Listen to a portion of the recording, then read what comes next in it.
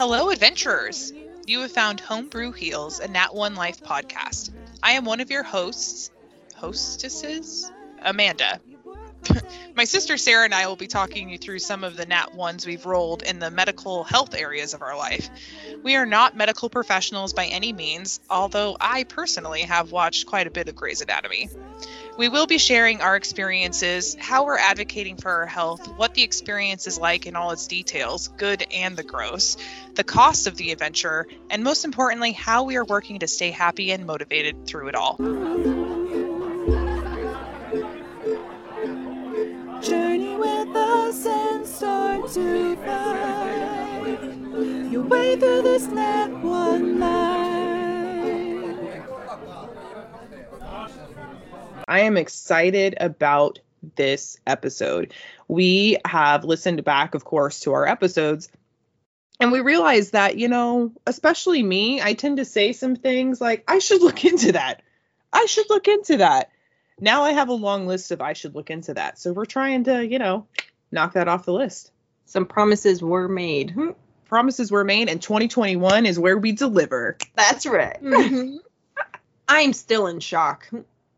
I'm so in shock because we're about to lay down some facts about vasovagal syncope, which is what Pam has when she gets backed up. I think if I remember correctly, she gets constipated and this can happen to her. Vasovagal syncope is essentially what she has, and there is apparently a nerve controls your heart's lungs and your digestive tract.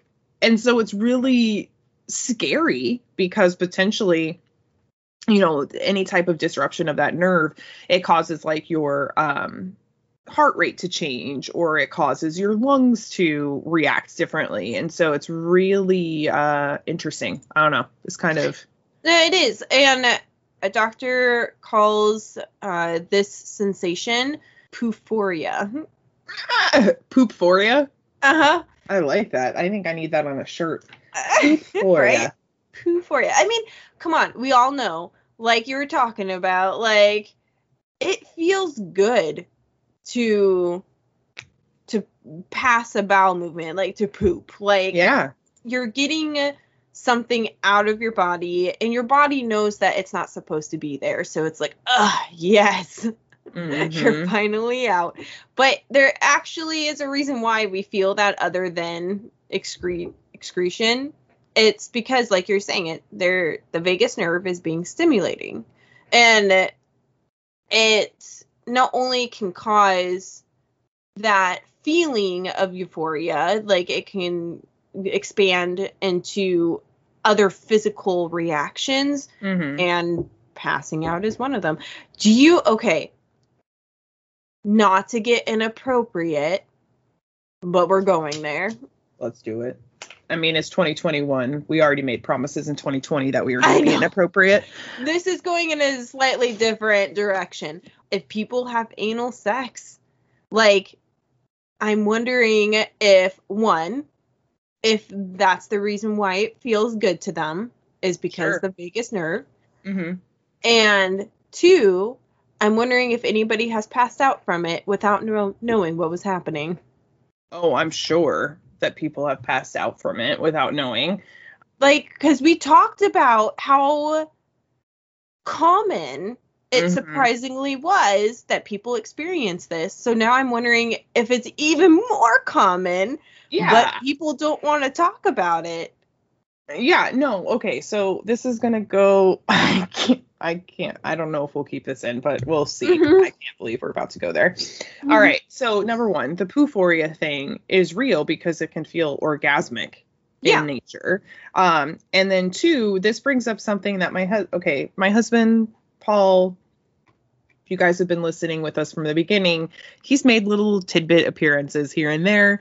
He's full of random useless information, like the time we discovered that he did a report on microwaves and understood how microwaves works. Anyway, so he was on Reddit and he just searches for funny things. Well, apparently there's something called shit dildoing. Have you heard of this? It's when, people, and we wonder why we have poop problems. you have to poop really bad. Uh-huh. And but then you stop and you suck it back up and you let that poop build up for a couple of days. And this process of like holding this poop in that area and like almost letting it come out and then sucking it back up is called shit dildoing because it feels good. So then once you finally do pass it, it's supposed to be like this orgasmic, all I'm thinking about is damage to your sphincter. Because, I mean, people, these are valves. Yes. They're made to go a specific way. Yes. So. I would like, if I get to that point, because obviously we've prairie dogged it. Like, right. That's basically what they're doing. It's extreme prairie dogging. And, like, we all get into those situations where it's like, now's not the time that I need to go poop or anything. But for days, like, I couldn't do that. Yeah, for days. And it was this really terrible story about this woman and this man. This guy was like, my girlfriend and I were sitting around one night, and we're having one of those great couple nights where you're learning something new and like, tell me something you never told anybody. And she told him about shit dildoing and that she does it. And he was like appalled. He's like, you're crazy. Then he tries it. And he's like, it's like the most amazing thing, blah, blah, blah. Well, then he has people come over for Thanksgiving, right? Okay. And there's kids, like little kids, toddlers playing around. And they're like, oh, blah, blah, blah. We love Uncle, yada, yada. Well, he's been working on a shit dildo for like 4 days. Okay. So he's like full of poop. Well, I guess he goes to like get something out of a pantry or something like that. He opens it up. He's bending down. And one of the little kids comes over and like pulls down his pants and like at the same time, like I'm trying to think, like attacks his legs, Okay. But his head ends up going into like his gut, and his pants get pulled down because of just how the kid's hanging on to him. Yeah. And he shit on the floor. That turd flew out his ass and he shit on the floor. And there would be so much of it too. And all your family and it was in the kitchen. Oh, that's disgusting. For your family's there and you have to explain why you're shit dildoing anyway. So yes, to your point though, I mean, that makes total sense. But then I would imagine people could just pass out, or have like, because it can cause arrhythmia, like abnormal heart rhythms and stuff like that too. Yeah. I don't know. Yeah. I don't know. Anyway, so the moral of the story is, if you're feeling weird while you're doing it in the ass, make sure you tell your partner. Oh, right, seriously, like, make sure you have those code words. Yeah, code word. You're like, vasovagal. Maybe something not as complicated. I'm gonna tell Paul, I need my code word to be vasovagal. He's like, you're just gonna get the first word out and be like, doesn't count. She Anyway. didn't say the rest of the word. Right, so it must be okay. But vasovagal syncope is just like you said, can be caused by many things, but knowing that it can be caused just by pooping and straining, or just building up that poop, and having that nerve be compressed is really scary. Yes. Yeah. And I, like she was talking about in her interview, like just the fact that she could be somewhere in public and have it happen. That's that's crazy. I couldn't even imagine. Yeah, no, I can't. I mean, and she did have it happen in public, like at work events, like all of that stuff is just insane. And I think the scariest part is she's alone. She lives alone. So if you did have something happen where you had a syncopal episode, and you pass out and you hit your head, and you're just there. Nobody would know. I guess that's the Right. biggest thing. Like, it's just very scary. So I'm really happy that Pam has like a hold on it. She kind of can tell her triggers are coming up, so she'll do something about it so it doesn't happen. Yep. But at the same time, she's made a lot of sacrifices in terms of food. She really doesn't eat very much. Well, and I all. wonder, like, okay, so she said that she's been to the doctor maybe a couple of times, but it's not something that she focuses in on. And from the research and everything done, it seems as if there's not really always something that you can do. You just have to self-medicate or, you know, avoid the triggers and everything. But at the same point, if hers is actual, like, physical, like when she eats certain foods or when she poops at certain times, like, it causes this reaction, I'm surprised that she doesn't see the doctor about it more, like maybe getting different kinds of tests done to figure out what her gut issues are. Like, is it just bread or is there something else? Right. To be able to just really have 100% on lockdown, I'm not going to pass out. And well, because my concern is more of like, what happens if she's missing out on foods that she doesn't need to miss out on? Right. She's like, oh, I think it's bread, but it's actually like the butter she was putting on the bread, or something or like that. The type of bread, something that was inside that type of bread. Yeah, I think that for me, and this is just the pessimist in me, but you also run the risk of them saying, well, also you have to cut these things out. Oh. Yeah, everything you already cut out, plus this additional shit. And like, fuck you. Yeah. You made a good dent, but there's some more. Right, exactly. So just for our listeners, I just want to let everybody know what the vagus nerve is, where it's at in the body, just so you can understand that.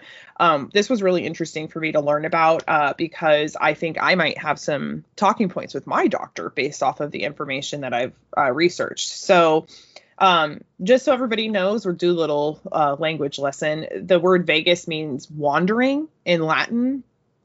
And they named it that, the vagus nerve, that because it's the longest cranial nerve. It runs all the way from your brainstem to your colon. Oh, nice. Yeah. And then there are like two components of how the vagus nerve functions. One is somatic components. So that's like things that we can feel on our skin or in our muscles. So if you think about like, like D&D, that's perfect. Somatic. You're like doing something with your hands, correct? Yeah, because you have your verbal, you have your somatic, and then you have your material. Yeah, awesome. And then visceral components are sensations that you feel inside your body, like in the organs of your body. And so some of the sensory functions that the vagus nerve are responsible for is the sensations that we feel on the skin behind our ear. The external part of our ear canal, and then parts of our throat. It provides information to our larynx, so within our throat, our esophagus, so swallowing, our lungs, our trachea, our heart, and most of our digestive tract. So that's where I found this the most interesting, was that this nerve stimulates our entire involuntary contractions in our digestive tract system. So our throat, our esophagus, the stomach, the intestine, it's that nerve is responsible for moving everything, all of the food through our body. Right. That's part of the whole process. Yeah. So it's really interesting to me, people that have IBS, and we're going to talk about that later in this episode, do they potentially have a vagus nerve issue? Because those contractions are involuntary. And for me, it's contracting a lot, right? Like everything's just flying through. For some people that have constipation, it's like completely not contracted. It's just slowing down. So I don't know. Interesting. We'll have to keep that in mind. Yeah. So that is what I've learned about vasovagal syncope in regards to poop. But it can happen in a lot of different ways. And Sarah and I have now informed you on shit dildoing, anal sex, and poophoria. You are welcome. There you go. Welcome to 2021. Oh, man. Anyway. Well, talking about our poop and digestive system, we also asked, what is poop? Right. And isn't it funny? Like, you would think when we started a podcast talking about poop, that maybe that would be the first place that we start. But we didn't. I don't know. It's understandable. I mean, coming right out the gate being like, feces is made out of blah, blah, blah, might have deterred some listeners. To our podcast. Let me read you the definition of feces. Right. Yeah. But it's important to know, and not everybody actually knows what it is. Exactly. So, what did you learn about poop? So, I actually was slightly surprised. With my prior knowledge, I understood that poop was leftovers that our body deemed unworthy, essentially. Mm-hmm. So, it was like... Did you have oh my God. Wayne's World just pop into your head. We're not worthy. We're not worthy. That's all I could see. It's like the... I don't actually hear Wayne's World when I hear that. I hear Hercules and the two little minion guys. Yes. We're scum. Yeah, anyway. That's what I hear. That's hilarious. Yes, I hear Wayne's World. Wayne and Garth. We're not worthy. They're bowing down to Alice Cooper from Alice in Chains. Yeah. I think is one. Yeah. Anyway, I digress. Okay, so yes, we don't want it. It's not worthy. Our body is like, we pulled enough nutrition out of what you've provided. This is what's left over. Get rid of it. Yeah, hopefully. But right, try to get rid of it. Try to get rid of it. Hopefully. Okay. But I was actually surprised that it's not just food that is going through our feces. There's also water. Mm-hmm. And then there's also just other stuff that your body produces. Like, your digestive tract doesn't just stop. It doesn't just like contract and move. No, it produces. Yeah, it's not just a hose, right? It's not just a hose. It's making stuff.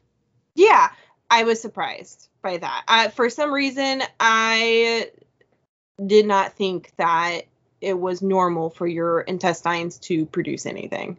Yeah, so when I was researching it, I was surprised to find out how much it was water, which it makes sense because, we're water. But I guess about 75% of our poop is made up of water.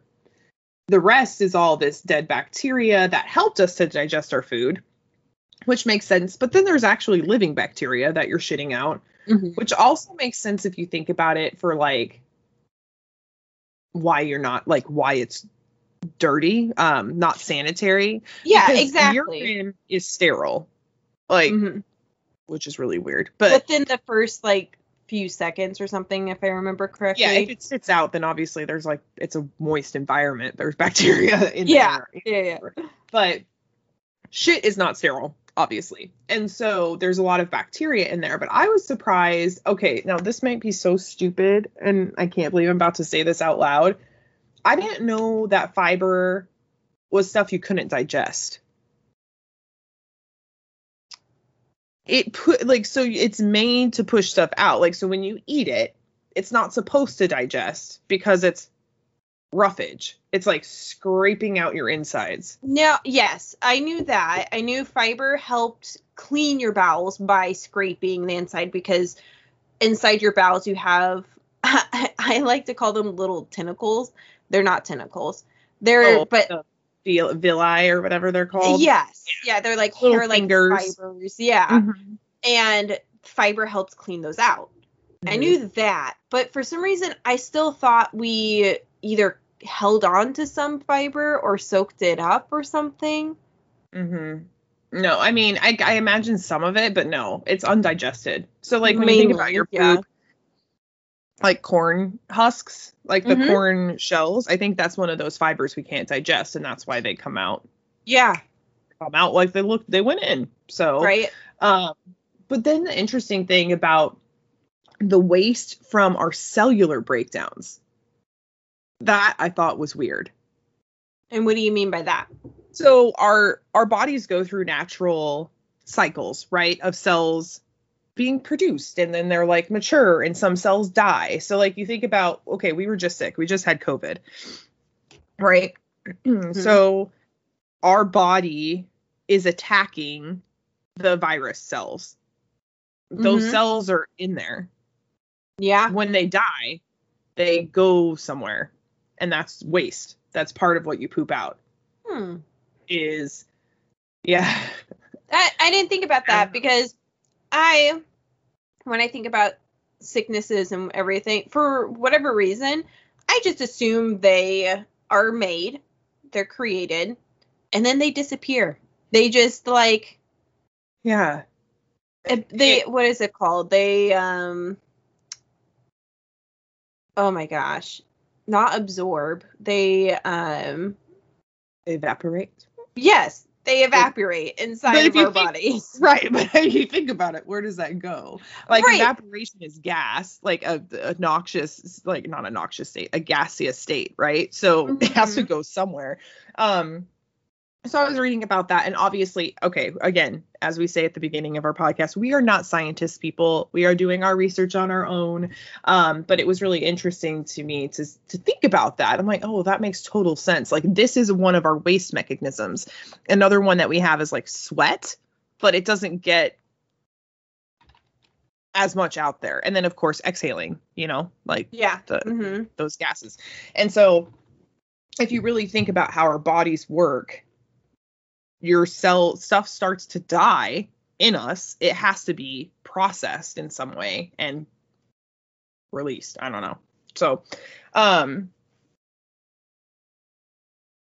but there's like a lot of salt and stuff like that too. Fat, that gets broken down, like in your liver and everything like that. And that's why your poop can look different. Yeah. Fat is something, is another thing where I considered it because it's part of like what I'm eating a lot of the time, but it's not something that I would have specifically pointed out in regards to it being in our poop. Like something important to note. Yeah. And I would say, the color of your poop. So it's interesting because when I started the last two things about poop, and then we'll stop about, the shape and color and all that. But the color and the shape are really important. And I found information online, and we'll talk about color first because I want to talk about the fatty stuff. But the shape and consistency, there's actually something called a Bristol stool scale. And there was a 2,000 person study done about their poop, and they categorized the shape and consistency into, I think, 7 different areas, and they're super funny. I'll put the infographic on our blog because of how cute it is, and I'll actually even share my screen with you, Sarah. Oh, nice. But so we'll come back to the shape, but we'll talk about the color for now. There you go. Can you see that? Oh my gosh, that is so funny. This one's my favorite. Jackson Pollock. Yes. Oh my gosh. Anyway, so we'll talk about that. But so poop color. Fat is crazy because I have seen this come out in my poop before. Not on a regular basis because I guess I don't eat a lot of super, super fatty foods anymore, but I did. There was a time when I was eating like a lot of fast food and stuff like that, and more cheese than I eat now, which is still a lot because I love cheese. But too much fat can actually turn your stool yellow and like oily and globular looking and like all of that. And it can also indicate malabsorption, that you're not absorbing your food. And so it's really interesting because the color of your poop can indicate what you're eating as either good or bad, if that makes sense. It's a really good, like, quick color indicator of, oh, my poop is on point. So, right, and it makes you think too, like, so like you have green pulled up, so it says a little bit of green is totally fine, that's normal. But if you have like your poop is really green, then you either ate like really green foods, or your stool is going through your intestines too quickly. So it could be a good thing or it could be a bad thing. And I think back to when I think it's spinach. Mm-hmm. If I have a lot of like salad or just spinach in general, that's when I start to notice changes in the color of my stool. But it makes you like think, okay, is this it's like a mini health check. Like, you look at your poop, you look at the color, you look at the shape, and then you're like, oh, good to go. I had a salad earlier, and it is now showing. Yeah, exactly. And then realizing, oh, but that's okay. That makes sense. Right. Versus, what the fuck did I eat to make my poop red? Right, exactly. Or am I bleeding internally and then dying, you know? Right. Yeah, so I think, and people that don't look at their poop, you should. It can tell you things. It can be an indicator that you need to go see a doctor. Yeah. It can be an indicator of diabetes, so like a lot of different things that are coming up, where if you went and saw a doctor right then, maybe you could save yourself, you know, some pain and hospital visits. So like one of the things is clay colored poop. Now, I have had this happen to me before, and this one is I've always struggled with, because it could be brownish but really pale, right? Sure. And then it's like, well, so does that mean, is that clay? Does that what clay looks like? You know, is it red clay? What kind of clay are we talking about? What part of America are we in? But that can indicate that your liver or your gallbladder is blocked, like, because you have to produce bile, and that bile is part of what colors your poop brown, because it's a digestive enzyme, I believe. So I know it's a fluid. It helps with digestion from your liver and your gallbladder. So anyway, so it's just really interesting. Make sure you pay attention to the colors of your poop. So let's read off. So what are all of the colors that this one's showing? Awesome. Mm-hmm. Yeah, so we have a little bit of green, any shade of brown. Those are all good.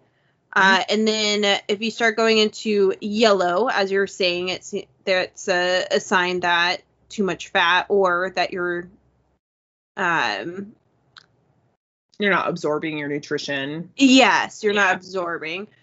Red is always concerning. However, it doesn't necessarily have to be. Again, that's food related, or something like hemorrhoids. I unfortunately had some after James. That was not fun. No, I have an internal hemorrhoid. It never goes away. So every once in a while, it'll be flared up. And so I'll have blood. But you can obviously tell fresh blood versus red stool. Right, exactly. And in the United States, there's a lot of red dyes that are allowed that have been banned in other countries. And so when we're eating things shitty because we're Americans, like, oh, I'm going to eat red and pink Starbursts pack. Well, you're probably going to shit red. They are the best. But you're probably going to have some funny colored poop because of the dyes that you're putting into your body. And then you were just talking about the pale white clay colored. Mm-hmm. Then there's black, which for me, whenever I hear about black stool, it freaks me out, because that's like a sign of like cancer if you have black stool. But this says that there's other reasons that you can have black stools, so it's not always a bad thing. And then you have your super green, and then it just goes around in circle, goes back to brown. Yeah, so super green, it's like you ate salad, or you have an absorption problem. And like that's what mine is it's either a brick red clay color and diarrhea, or really super green and diarrhea, because it's just flying through my body and it's like nothing's getting absorbed. Yeah, my stools range between super green to the yellow. It stays within that spectrum of color. Yeah, it never goes the red to the black side. It's always on that one side. Yeah. All right, exactly. That makes sense. The yellow concerns me about you because that could definitely be that malabsorption. Yeah. Yeah. So what about shape? What did you learn about shape of poop?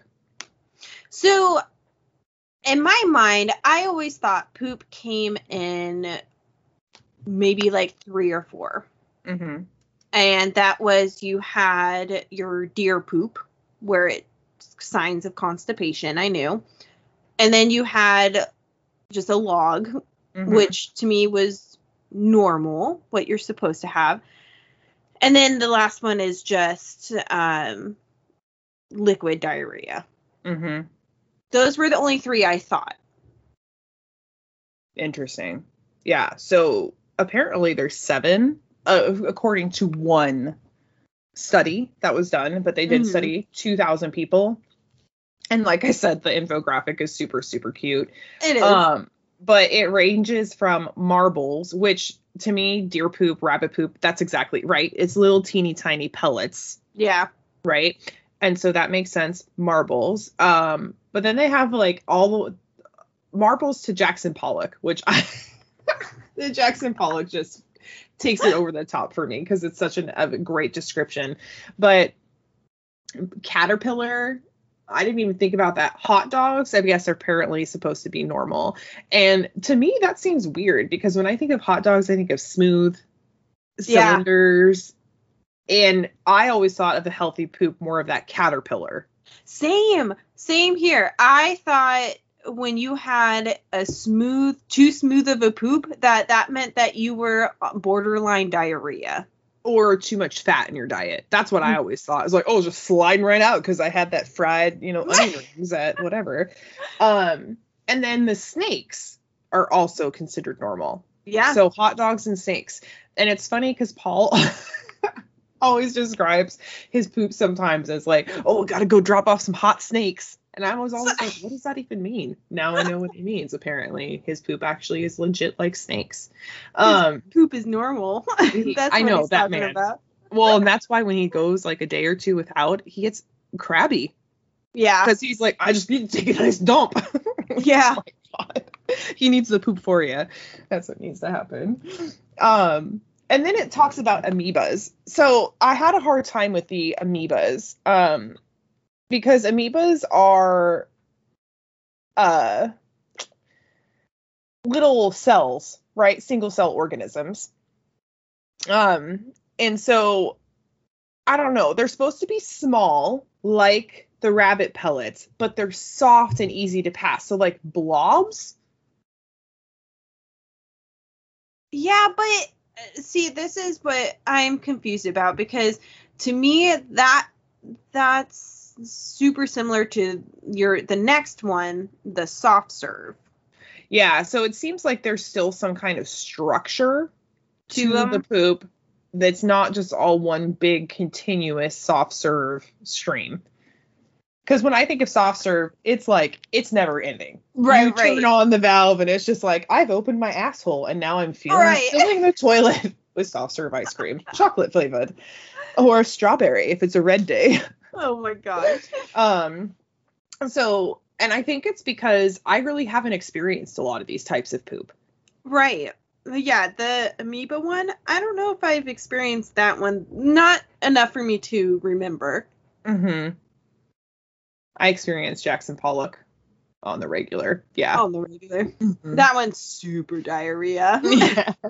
Completely watery, no solid pieces. In other words, you got the runs.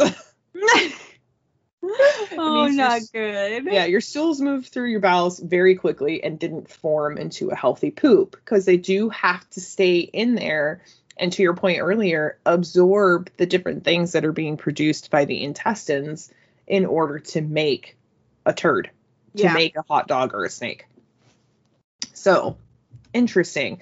All right, well, we've learned what's in poop, what it should look like or what it can look like, both texture or color and shape and texture. Mm-hmm. We've talked about vasovagal syncope when it comes to poop, which was really scary.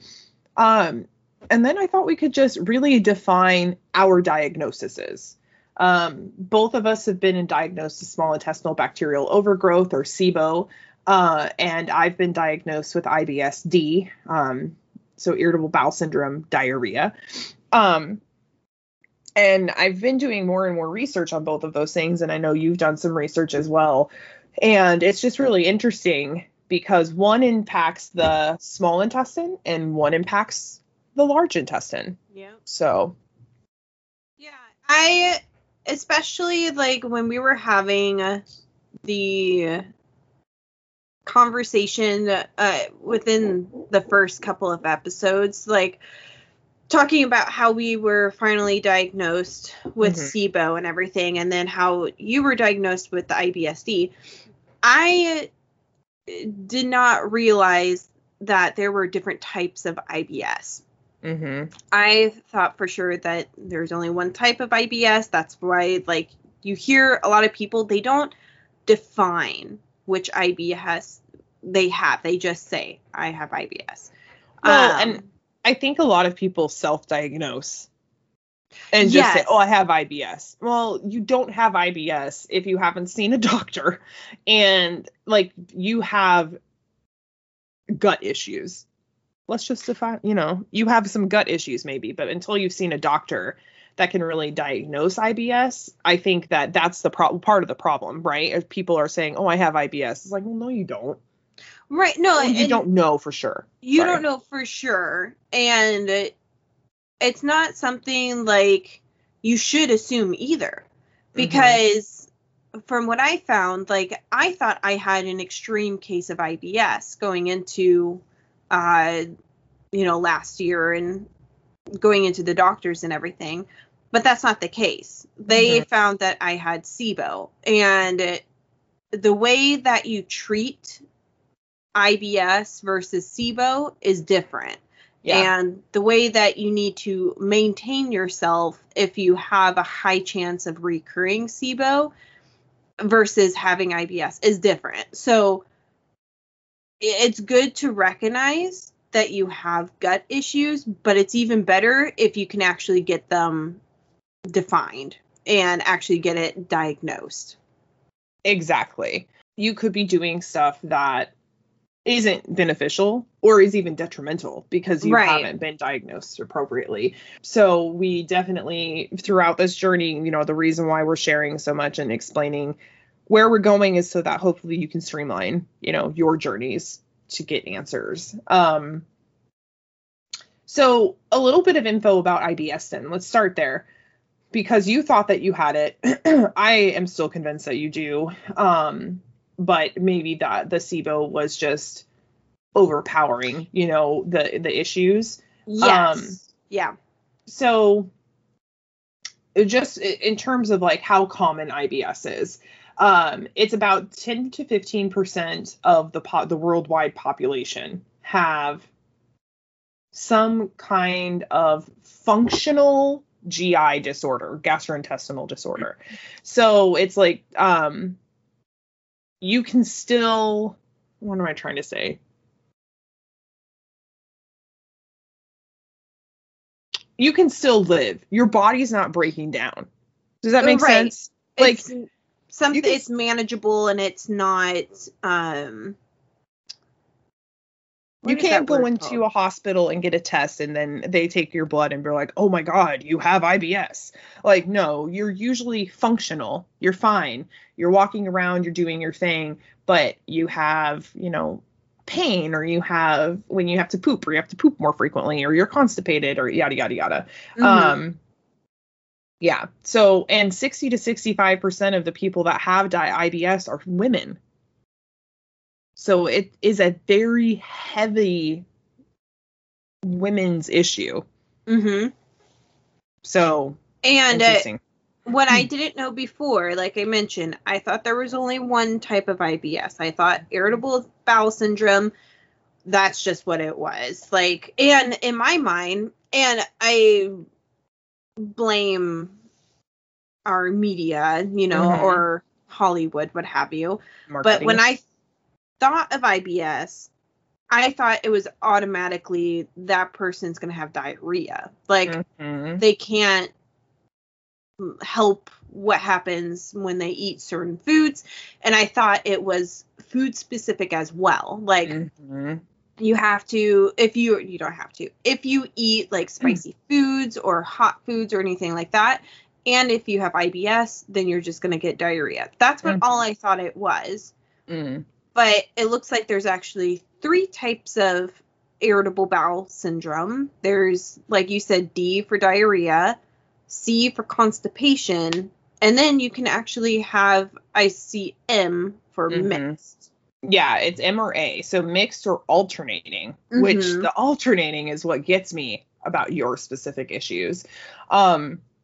And it's so funny that you say, like, I immediately think diarrhea, because that's not even the most common form of IBS. The most common form is constipation.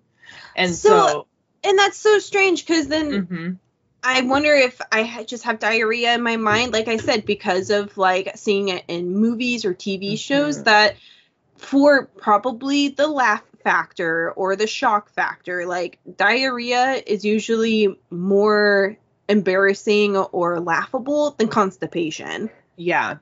Right. Because there's that urgency, that like instant, like, I'm going to shit my pants if this doesn't happen right now, versus constipation is like, well, how do you show that? Oh, I've been not shitting for 3 days. Right. I'm just bending over, having cramps and in pain. Right.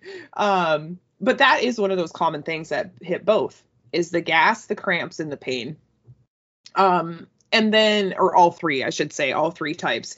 But there's actually even more, because there can be situational IBS, kind of like what you were saying. So if you had an infection and you had to take a lot of antibiotics, and like your gut flora was wiped out and you're rebuilding that, you could have IBS for like a period of time. It's not chronic. It's just during this time because of the situation. And usually those are after you've had an infection, or after you've had diverticulitis, which is an infection of your intestine, which I've had. So it's really crazy, because if you've had it, there is also a higher likelihood that you're going to develop IBS. Interesting. Okay. Yeah. And IBS impacts your large intestine, not your small intestine. Correct. Yeah, and that's another reason why people should go out and get diagnosed, because yes, IBS is in a different area of your body than like the SIBO, which, since we had in the way that we went about it. So using you, for example, because I have not been diagnosed with IBS at this time, only SIBO. In order to cure SIBO or to have it go away for a certain period of time, they put you on antibiotics, and they just choose to kill off all the bacteria that's in that part of your body. But what about your IBS? So obviously, if you take antibiotics, it can irritate it. Right. So you were diagnosed with both, and they put you on antibiotics for the SIBO, knowing that you had IBS, correct? Yes. So here's the thing, is they have to weigh it. With my situation, it was weighing the fact that the SIBO, and we'll get into SIBO next, but the SIBO was basically life-threatening at that point to me. It was eating everything I was eating. Like, I was just losing weight, not absorbing any nutrition, fatigued all the time, like all of this stuff. And so they're like, we need to treat that, because that's more severe and more immediate, versus like you have some diarrhea for a while.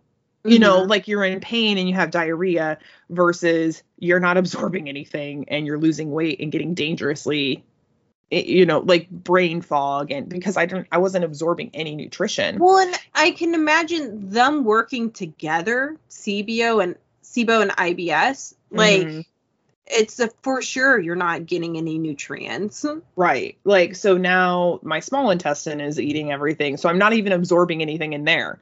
And then by the time it gets to my large intestine, they're like, move it out. Wham! And it just flies right out my body. I'm like, okay, cool. So I didn't even get that.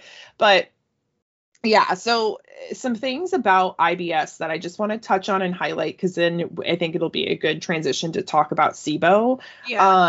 Is a couple of things. Most IBS can be managed with diet and lifestyle changes. Mm-hmm.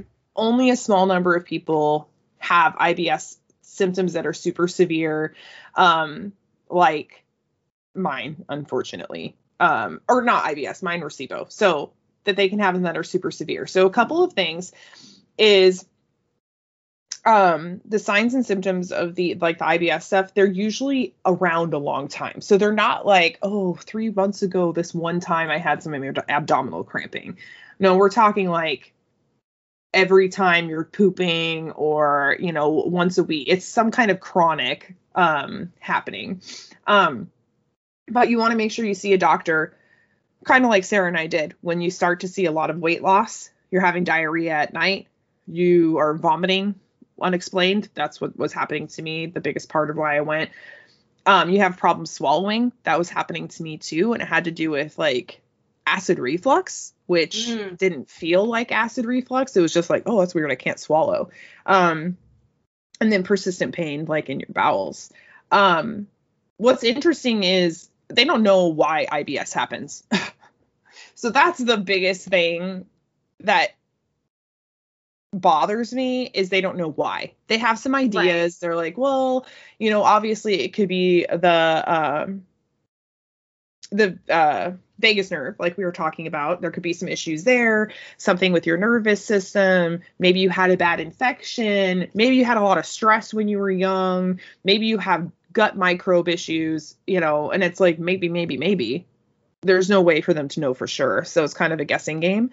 And a lot of what they tell you to do are lifestyle changes. But, and then people, make sure you listen to Pursuing Your Patronus, because risk factors for people that have IBS, you are more likely to have IBS if you are anxious, depressed, or have any other mental health issues, including a history of sexual, physical, or emotional abuse. So that is one thing that is crazy, is how something not only like physical I understand. If something physically traumatic happens, then your body responds, and that could look like different things. That makes sense. But a mental aspect, just because somebody is mentally struggling, it affects your whole body, or has the chance to affect your whole body, including your guts. It's insane. Like, our bodies are pretty amazing. And I've always been fascinated with dermatology, because your skin will a lot of times show you what's happening inside your body. Different reactions and stuff that you're having occur are because something else is going on in your body. It's usually not just like, oh, I must have, not drank enough water yesterday and now I have this weird rash. No, most likely there's something else going on and you have a weird rash because something inside you is happening. And so we're all interconnected, and I think it's been, as a non-doctor, but very detrimental that we have separated our our mental health from our physical health. Yeah. Because they're so entwined. We're not putting enough importance on the mental aspect. It's very much like you have all like these huge hospitals that you go to for all your physical needs, and then you have all these specialists for those physical needs.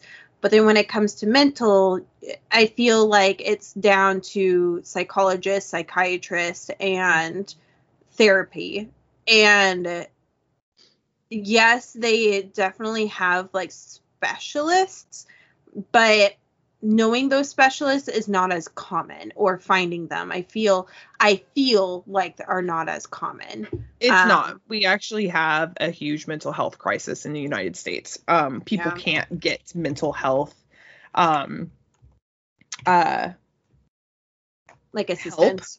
They can't find mental health doctors, or they can, and they're like, I'm having a crisis, and they're like, we can't see you for 90 days because we're so overwhelmed with the number of people that we need to see. And then because we don't have socialized medicine in the United States, I live in Washington, so this is one of those great things that Sarah and I get to talk about now, because she used to live in Washington and now she lives in Idaho. And in Washington, as she knows and I know, amazing social health care programs. Amazing. Idaho, not so much, right?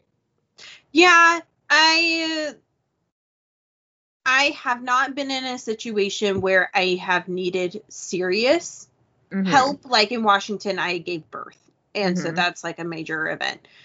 In Idaho, I have not had a major event take place, but my experience as a customer, I guess you could say, was not as satisfying as Washington side. Yeah.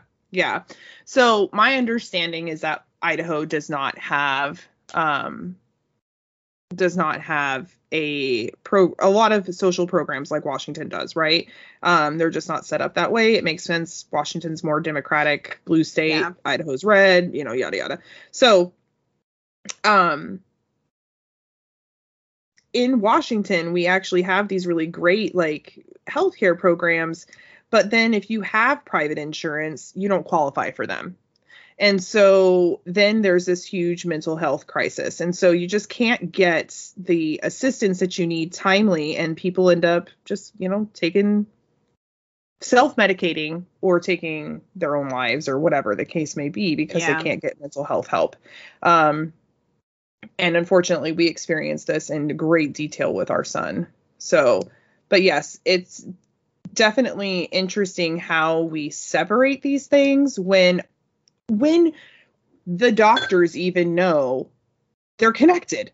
Like, it fucking says they're connected, and yet we're not gonna. Right. Like, as you've been speaking, I've been diving even deeper into this and whatnot. And yeah, I found here, it says the brain communicates with the gut through the ANS and the, I'm going to butcher this, hypothalamic pituitary adrenal axis, the HPA.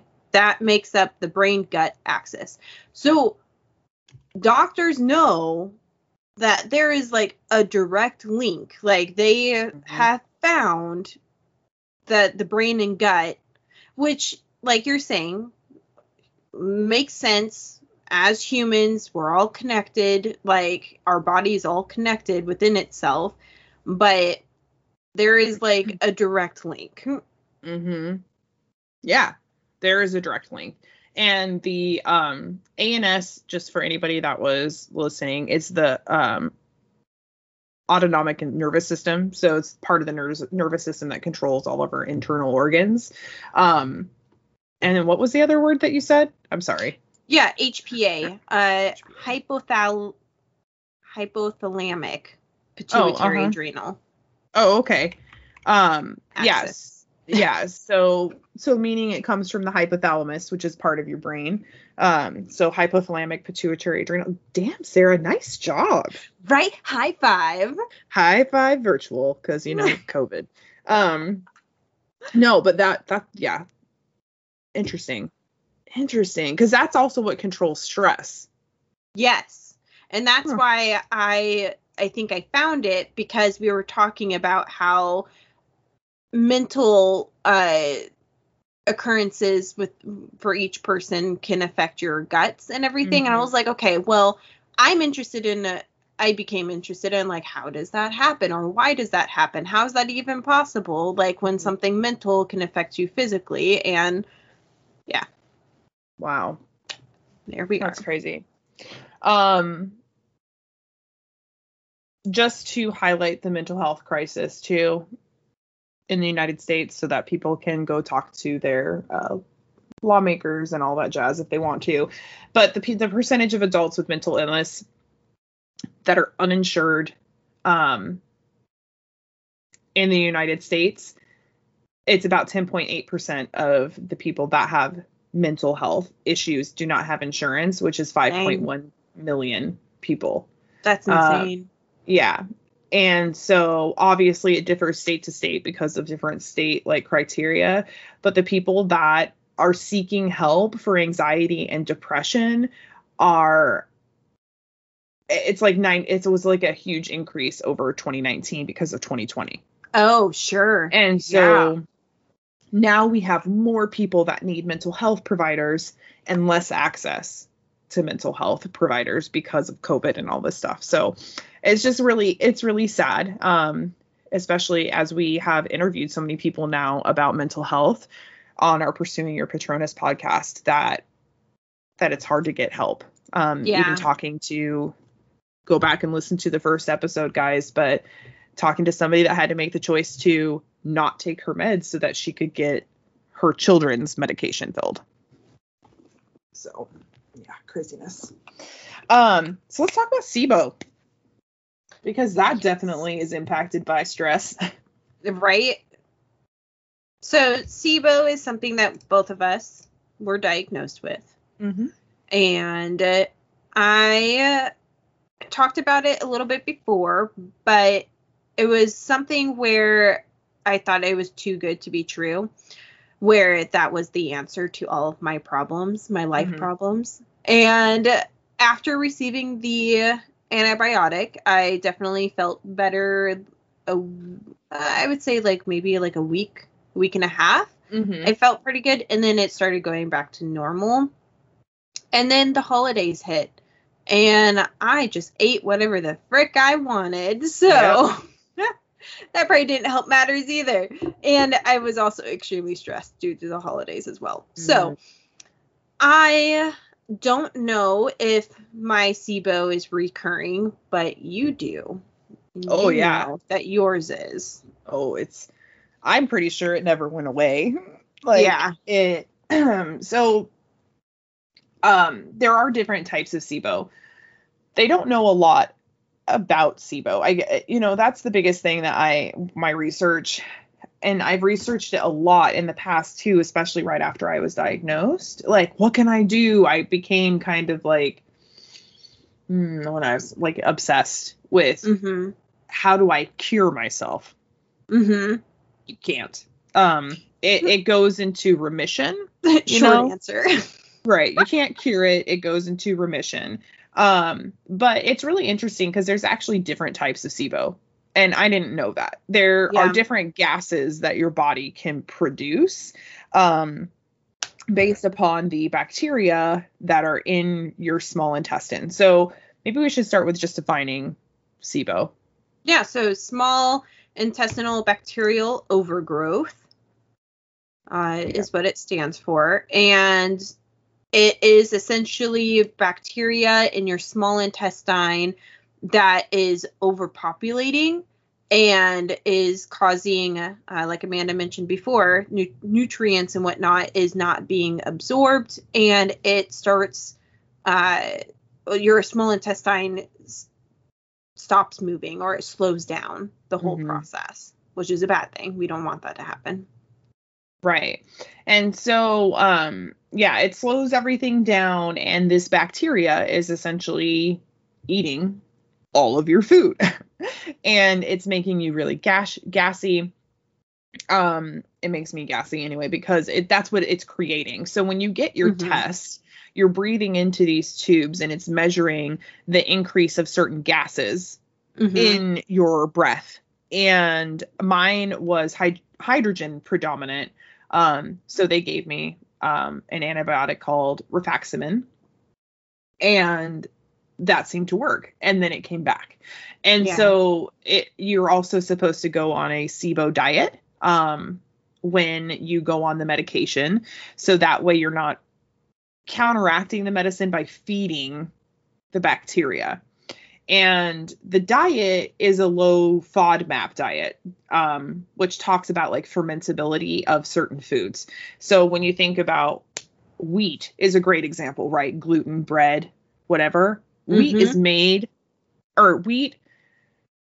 is used to make a lot of different grain alcohols, which is a fermenting process, which is what it's doing in your guts if you're having SIBO. So now my thing about SIBO, that when we were talking about the results in the earlier episodes and whatnot, podcasts, I was concerned about how the doctors read the results. Like, because they can't tell you how significant the SIBO is appearing in your guts. They can't see necessarily like the levels. Or at least if they do see it, they don't talk about it with you. They don't find that that's necessarily important, need to know information. They're just like, yes, it's there. Here is your antibiotics. It should be gone. We're done.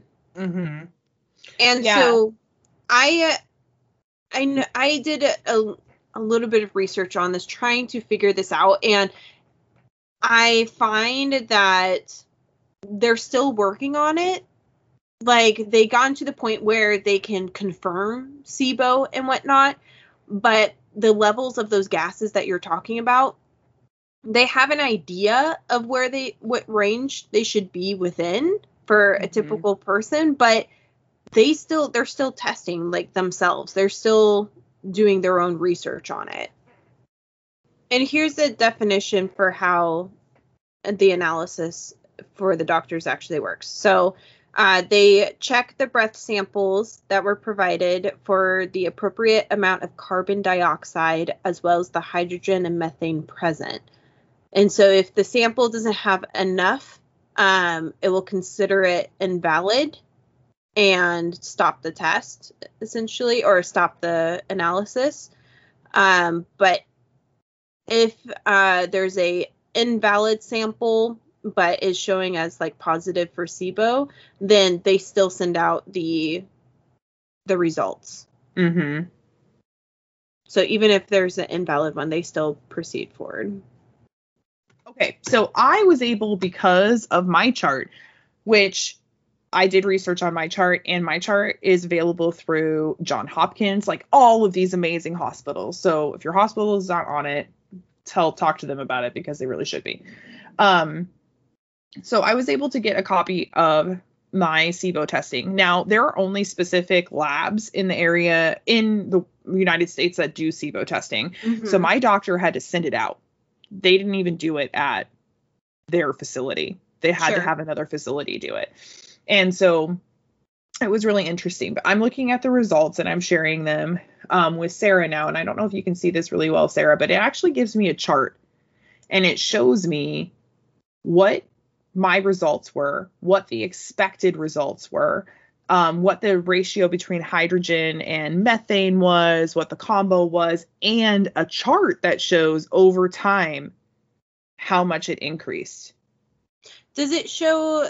Okay, so I'm looking at your chart because I did not receive this paperwork. However, did you automatically receive this, or did you have to go out and get it yourself?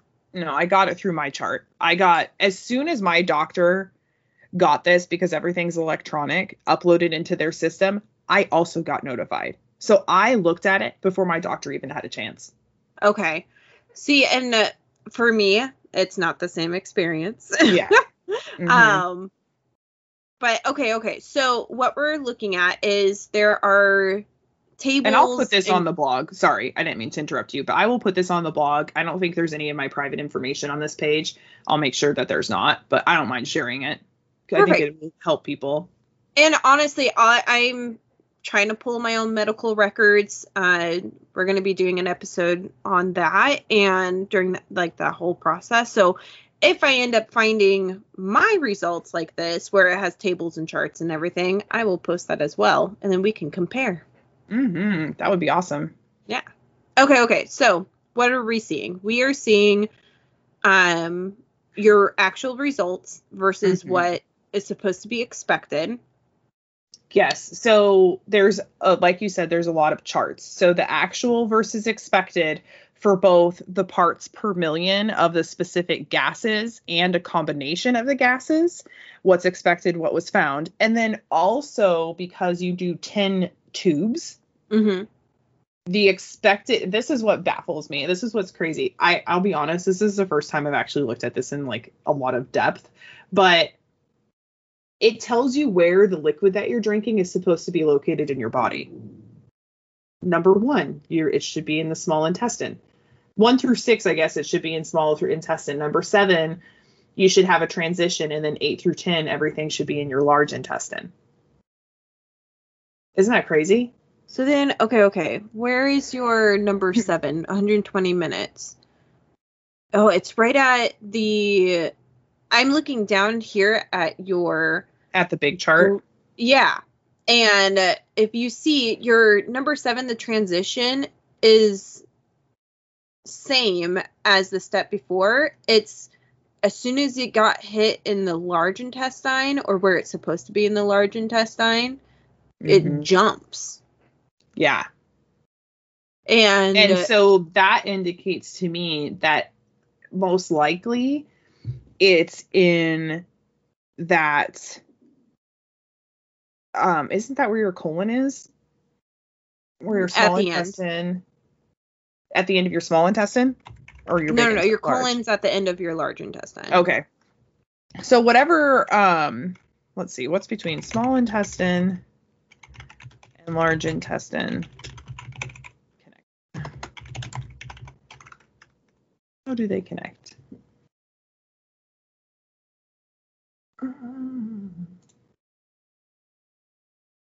Okay.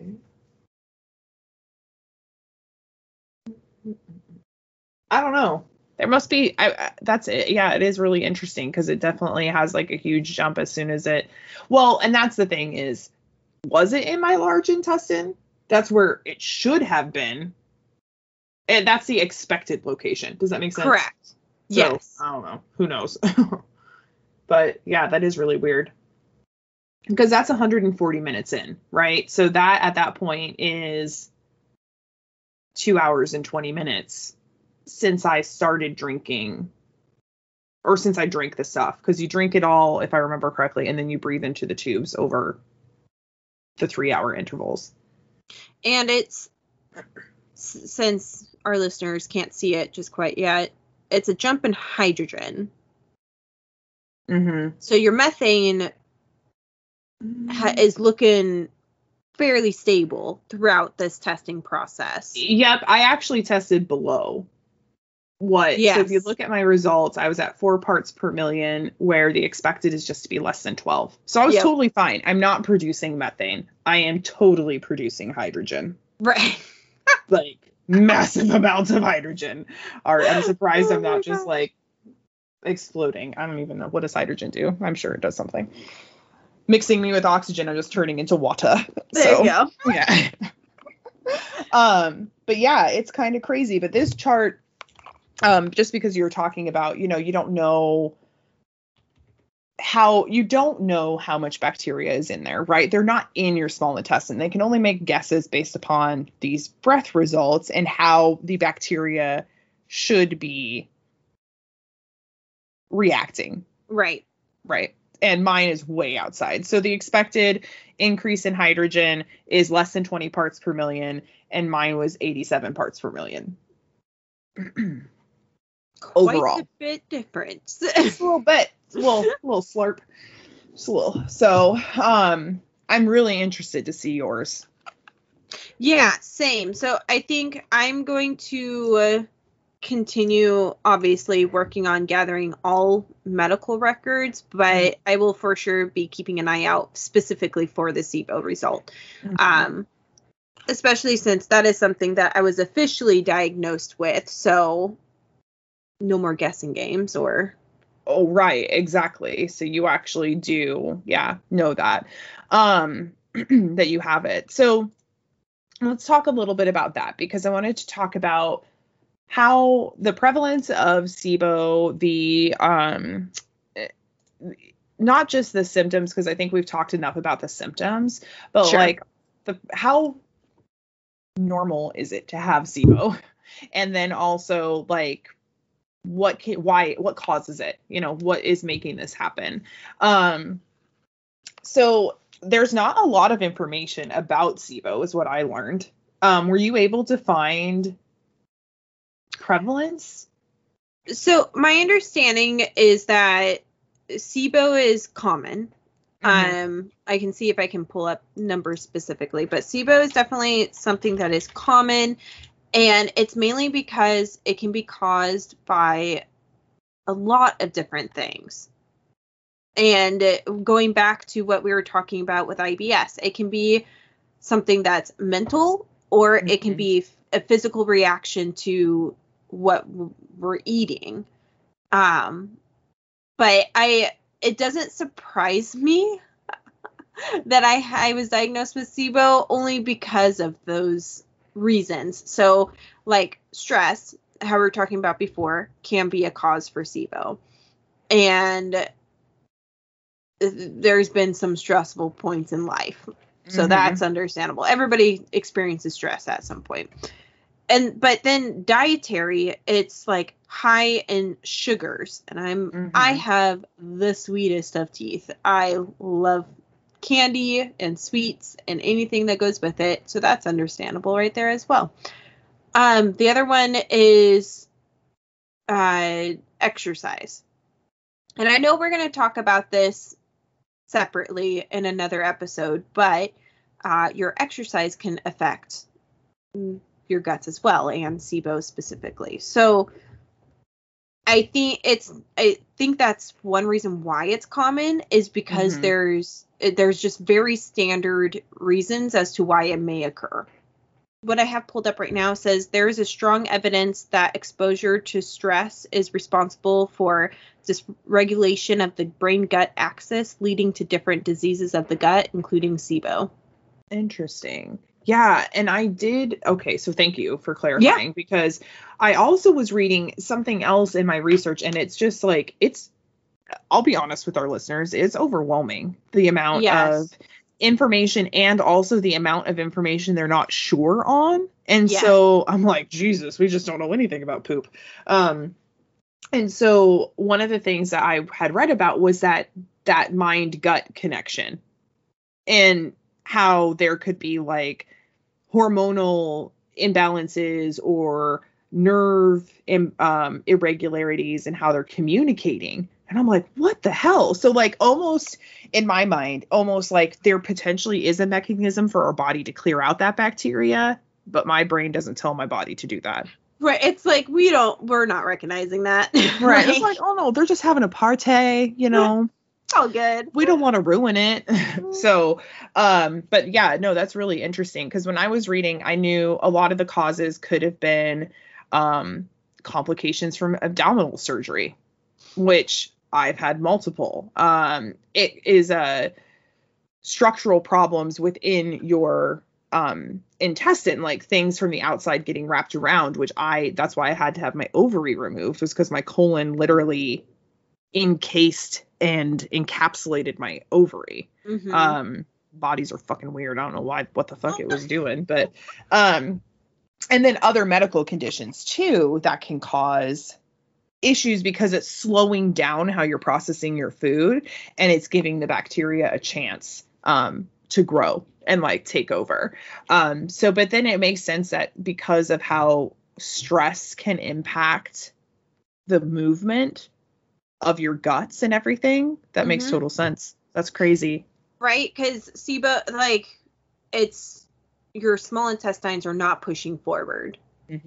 And so if stress is causing your guts to freak out and it's going into like shock, then yeah, it's something that could happen. Wow. Yeah. And so some of the complications about having SIBO, obviously, malnutrition and absorption of any type of compound that your body needs, like salts and fats and carbohydrates and all of those things, are not there, because you're just not being able to digest your food, because the bacteria harms the mucus lining of your intestine, resulting in it not being able to break down those different things. And then it talks about this. I'm on Mayo Clinic is a lot of the research that I did in Johns Hopkins, but it talks about your bacteria then is competing for your food with your body. And then what you're producing, what that bacteria is producing through the breakdown of your food, triggers diarrhea. So it's like a domino effect. It just Yeah. do. And then that leads to diarrhea again, malnutrition, weight loss, vitamin deficiency, osteoporosis, because you're not absorbing anything, and then potentially kidney stones and different things like that can happen. Right. It's just everything's connected. That's going to be the new tagline. Everything's connected. Right. It's all connected with a picture of our intestine. Yes. Yeah. But it makes me concerned for the lack of concern that we get from our doctors. Like reading about this and then knowing your doctor's like, yeah, so, what do you want to do now? Well, not die, not have kidney stones, not, all of these things that could lead. Like, why aren't you guiding me toward what I should be doing? And to your point, like you said earlier, they just don't know. I found an article that say that, so there's a question asked, do you think SIBO is being overdiagnosed or underdiagnosed? And the doctors responded with underdiagnosed. Yeah. Well, and it's because people don't talk about their poop, or they have so much shame, or they don't know. They're like, oh, I have diarrhea. And then they're like, well, tell me about your diarrhea. And then they tell them, and then they get told that it's not diarrhea, like you got told. Right. Yeah. Yeah. And this is interesting. They go on to say that most IBS patients are now SIBO based on recent culture data showing SIBO in 60% of the D IBS. I mean, that would make sense, right? Because the diarrhea. Yeah. And going back to something that you mentioned before, but like when you mentioned the abdominal surgeries and everything, having some physical trauma like that, because that is to your body physical trauma. Mm-hmm. And that, while doing research, was brought up as well, is any form of surgery and whatnot like that, it can severely mess up with your guts. Not because they went in there and moved stuff around. It's just the pure fact that your body was under intense stress. Yeah, I mean, you are being surgery in general is very my guts are talking. I don't know if you can hear that, but no. It's very much, how do I want to say, it's very invasive, and it's very butcher-like. Yeah. And it's amazing, the leaps and bounds that we've made in terms of like medicine and surgery and everything that we can do, but it doesn't take away the fact that it is traumatic and invasive, to your point, to our bodies. Right. And so like, we're getting better about it. And when you say it butcher-like, we're not meaning that in a like grotesque manner. It's just we are literally still cutting people open to complete surgery on them. Yes, exactly. And I, like you said, I think we are getting better and better. Like when I had my ovary taken out, they did it laparoscopically. And so it's like, but you're still introducing something foreign into your body. There's still air, different things, bacteria, even though they try to have sterile environments, things are getting in there. You're breaking the seal. You're breaking the seal. Exactly. Yep. And so, ultimately something is going to be impacted. Like, how could it not? And so, and then plus the medications that they give you after you've had surgery, the lack of movement and the hospitalization, like all of those things impact your ability to digest and to, when we really just think about it from a gut perspective. And I think in the next couple of episodes, when we go back, because like Amanda was saying at the very beginning, we go back and we re-listen to our podcast episodes and whatnot, and we realize we made a lot of promises, and there is a lot of research that we promised would get done, or that we told ourselves that we wanted to do. And SIBO is going to continually come up because obviously it's something that we both have been diagnosed with, but it is also something that is extremely common, and the whole like practice behind gastroenterology, there's a lot that goes into it. So in future podcasts, I know that I personally plan on talking about the medical industry itself and narrowing it down from high up, like high overview, going to the very specific gastro doctors and whatnot. And from the little research I've already done, it is interesting. And it definitely tells a lot about the state that we're in. Yeah. When it comes to sorry, the I was coughing. You're I was fine. trying to not cough, and I was like, no, it really does, and specifically in our country. Like, I would love to do additional research on, like, what does IBS look like in the UK, where they have socialized healthcare? Yeah. And it's like, oh, all of our guts are so happy over here because we can get it treated without worrying about a financial impact. I don't know, but I would love that. I think that's a great idea. We're also going to try and get specialized doctors on here for interviews. Talking to a SIBO doctor, talking to a doctor that specializes in IBS. Because there are, even within gastrointestinal specialty, there's even more specializations, you know? So like you think about neurologists and stuff like that focus on Alzheimer's. That's all they do. I would love to talk to a doctor that's like, I have dedicated my life to SIBO. Right. I've dedicated my life to IBS. Because, you know, it's those things that would be the most impactful to the greatest amount of people in the world. Mm-hmm. So, yeah, exciting stuff. Woo. So if you guys have questions about today's episode, about SIBO, IBS, what your poop is made of, vasovagal syncope when it comes to poop, make sure to reach out to us through social media or send us an email at dm@nat1life.com, or leave a comment on our podcast here, and we will make sure to work that in there.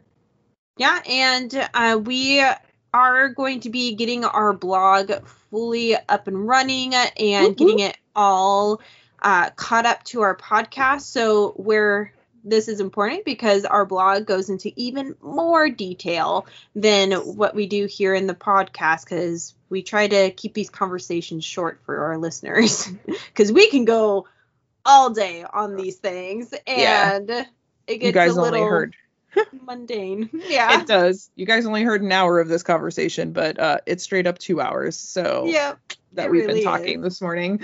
But we thank you guys for listening, and we will talk to you next week. Yeah. Speak to you soon. Thank you, adventurers, for joining us today. We hope this helped you find tips and tricks to loot the booty. Find us on nat1life.com and check us out on social media, Instagram, Facebook, and Twitter, to follow us more on our day-to-day. May your poop be regular and bubbles minimal. Stay sassy and gassy. Till next time. Nice. Take the pill and use the glove, and still you have a child of love. A Nat One Life, a Nat One Life. You work all day at make no pay, and debt is mounting every day. A Nat One Life, a Nat One Life. When the world seems to be slowly crushing your dreams, anxiety, depression, doubt, this Nat One Life is shitting on